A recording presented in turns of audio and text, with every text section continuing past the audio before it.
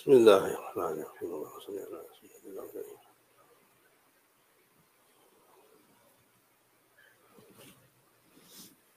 الحمد لله وكفى وسلام على عباده الذين اصطفى أما بعد. Alhamdulillah, through Allah subhanahu wa ta'ala's fadl, we have had Hajj this year after many years of very nominal participation. May Allah subhanahu wa ta'ala accept the Hajj of all the Hajjis, forgive their sins, accept their du'as, and let them bring the nur of the Haramain back to their homes, and grant us all the opportunity and tawfiq to visit the Haramain Sharifain, inshallah. This here is today the day of Arafah, the 9th of Dhul Hajj, Mubarak day, as you all know, one of the most blessed days of the year, where Allah subhanahu wa ta'ala forgives sins, where the Prophet ﷺ would fast on this day, and he would request the Ummah also to follow his footsteps in ibadah and in dua and in dhikr, and then in qurbani, in adhiyah, where these are the Mubarak 10 nights of Dhul Hajj, where Muslims all want to benefit from Allah's rahmah, Allah's nur. So this comes at the time when we are trying to make sense of the events in the world.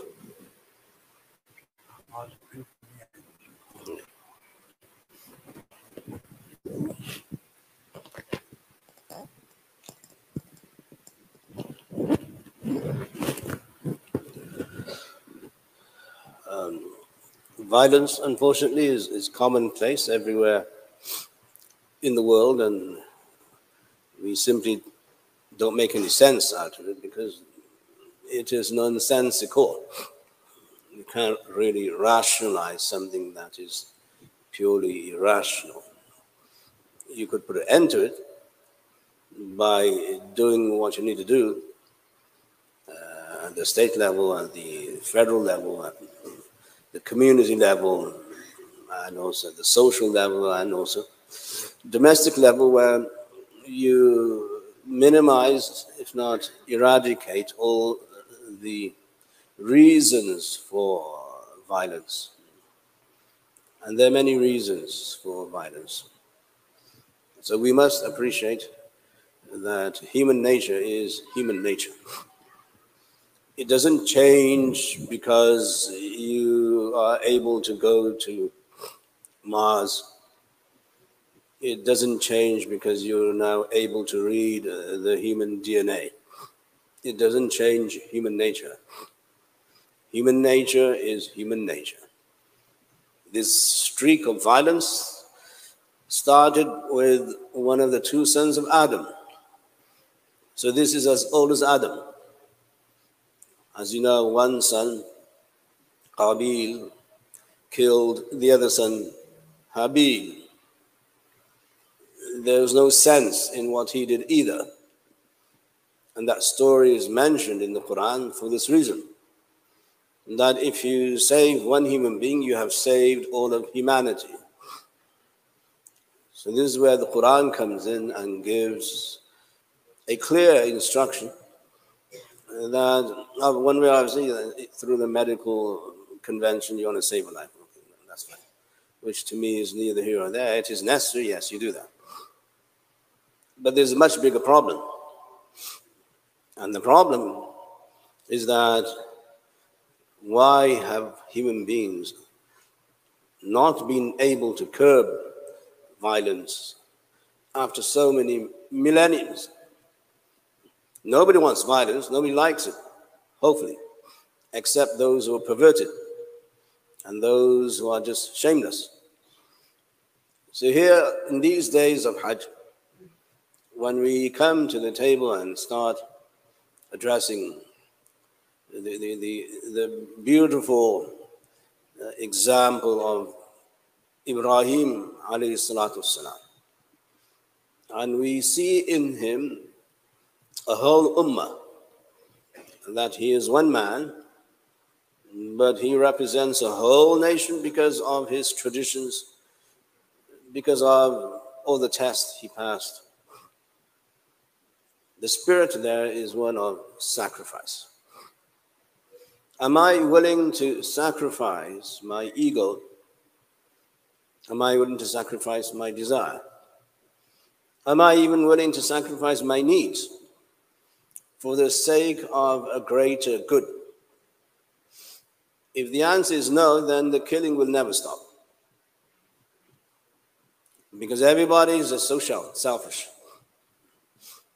But once you realize that there is a higher purpose than me in this world, and you realize that life is about caring, life is about sharing, life is about understanding the need for sacrifice, as the Sahaba radiallahu anhum asked the Rasul sallallahu alaihi wasallam, Ya Rasulullah, ma hadhihi al-adahi?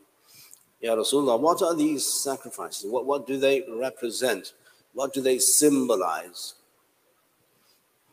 So the Prophet sallallahu alaihi wasallam gave, obviously through his prophetic insight, an amazing answer. And he said, Sunnat abikum Ibrahim. It is the culture, it is the tradition, it is the value of your father Ibrahim alayhi salam. Now he is the father of the Arabs, as you know, even from Makkah, the Banu Ismail, Medina, the Aus and Khazraj.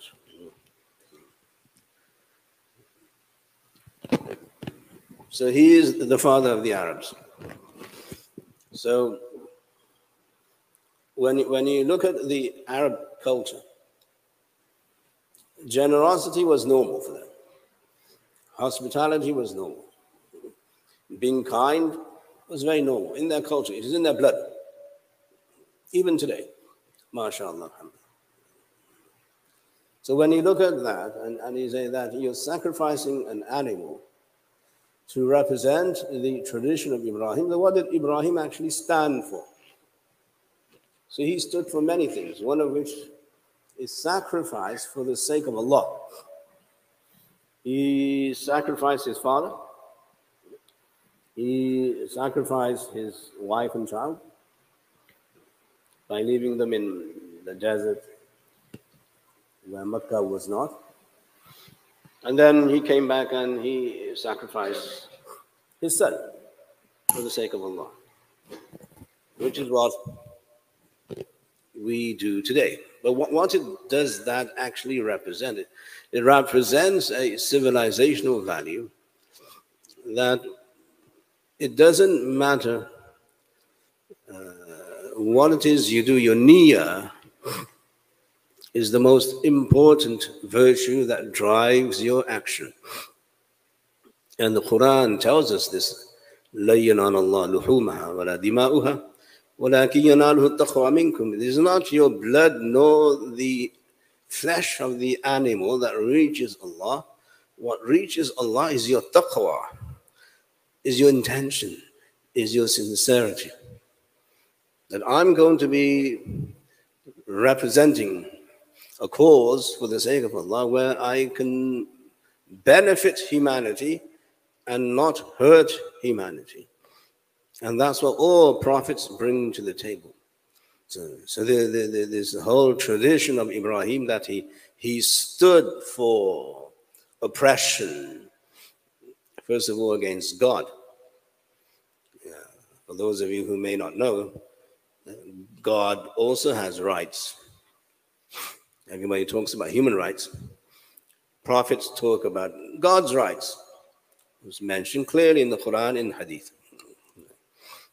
So he stood against oppression against God, oppression against people, oppression by the king, the ruler, Namrud, in his time.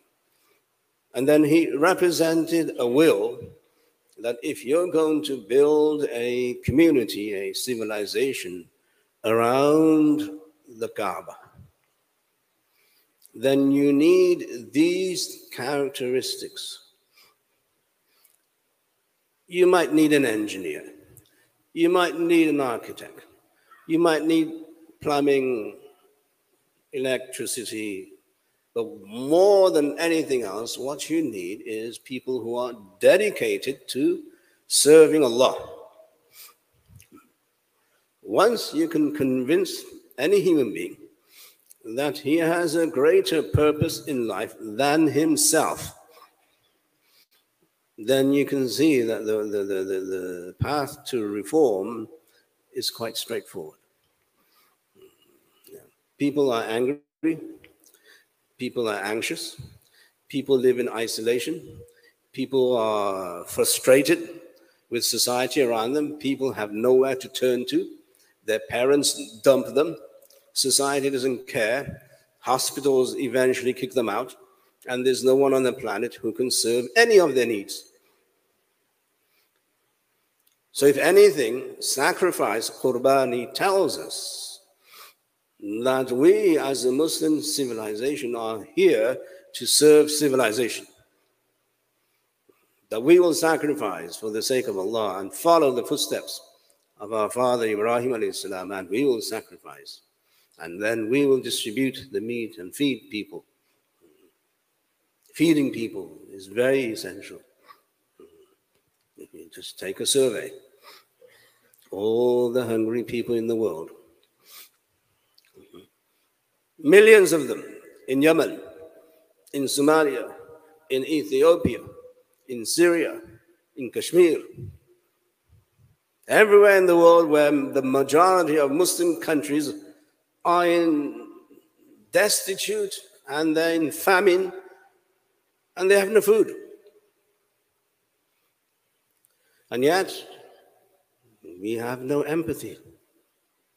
And yet, we have no sympathy. And yet, we don't show any generosity. There are organizations who serve these people. So we shouldn't wait until tomorrow to actually afford something to those people in the name of sacrifice.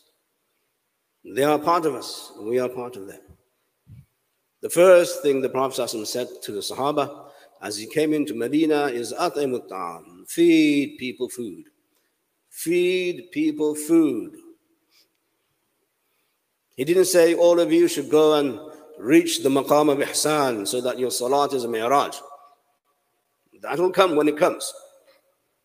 But if you want to survive as a community, you need empathy. You need to feel for other human beings. If you strip away this feeling, then you're not a human being. You shouldn't be called a human being. So Ibrahim alayhi salam, the pinnacle and the epitome of sacrifice for Allah, showed us a path that if you want to create a civilization in a desert where there is no water, there's no water there, as we all know. There's no vegetation. There's no one there. There are no birds, no animals. And he's leaving his family, making the dua to Allah subhanahu wa ta'ala. To create a civilization here from nothing. From absolutely nothing. So what happened? Alhamdulillah, mashallah. Makkah is now frequented. Makkah is thriving.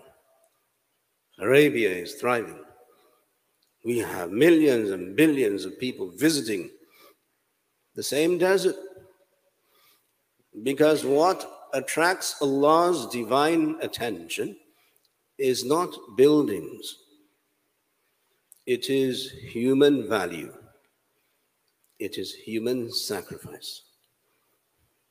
If we appreciate these days of Qurbani, Adhiyah, Dua and Dhikr, then we will empathize and feed the world. That's our job. That's our mission. If we fail, then Allah will say, as mentioned in Hadith al-Qudsi, narrated in Imam Muslim Sahih, Allah will say, I was hungry. Why didn't you feed me? I was sick. Why didn't you come to attend to me? So the servants will say, Ya Allah, you are Allah Almighty. Where were you hungry and where were you sick? He will say, that person that you know, he was hungry. Had you come to him and fed him, you would have found me there with him. And that person there, he was sick. Had you visited him, you would have found me there. If you want Allah, then Allah exists with the poor. Allah exists with the disenfranchised. Allah exists with the hungry. Allah exists with the naked. Allah exists with those who are totally deprived of human conveniences. We have millions, if not billions, of Muslims hungry. Here, in this state, you have Muslims who are hungry. Muslims are homeless. We as a community must realize that this is simply not a superficial, artificial lecture, sermon, ritual that we go through every year. Qurbani, Qurbani, Qurbani. No, it is a commitment. If you value your humanity, you will value the humanity of everyone else. That's the message of all prophets, alayhimu salatu wasalam, and that is the message of Ibrahim alayhi salam. That is the message of the Prophet when he said, this Qurbani is the sunnah, the tradition of your father, Ibrahim alayhi salam. We make dua, Allah subhanahu wa ta'ala gives us tawfiq. Ameen ya Rabbal Alameen.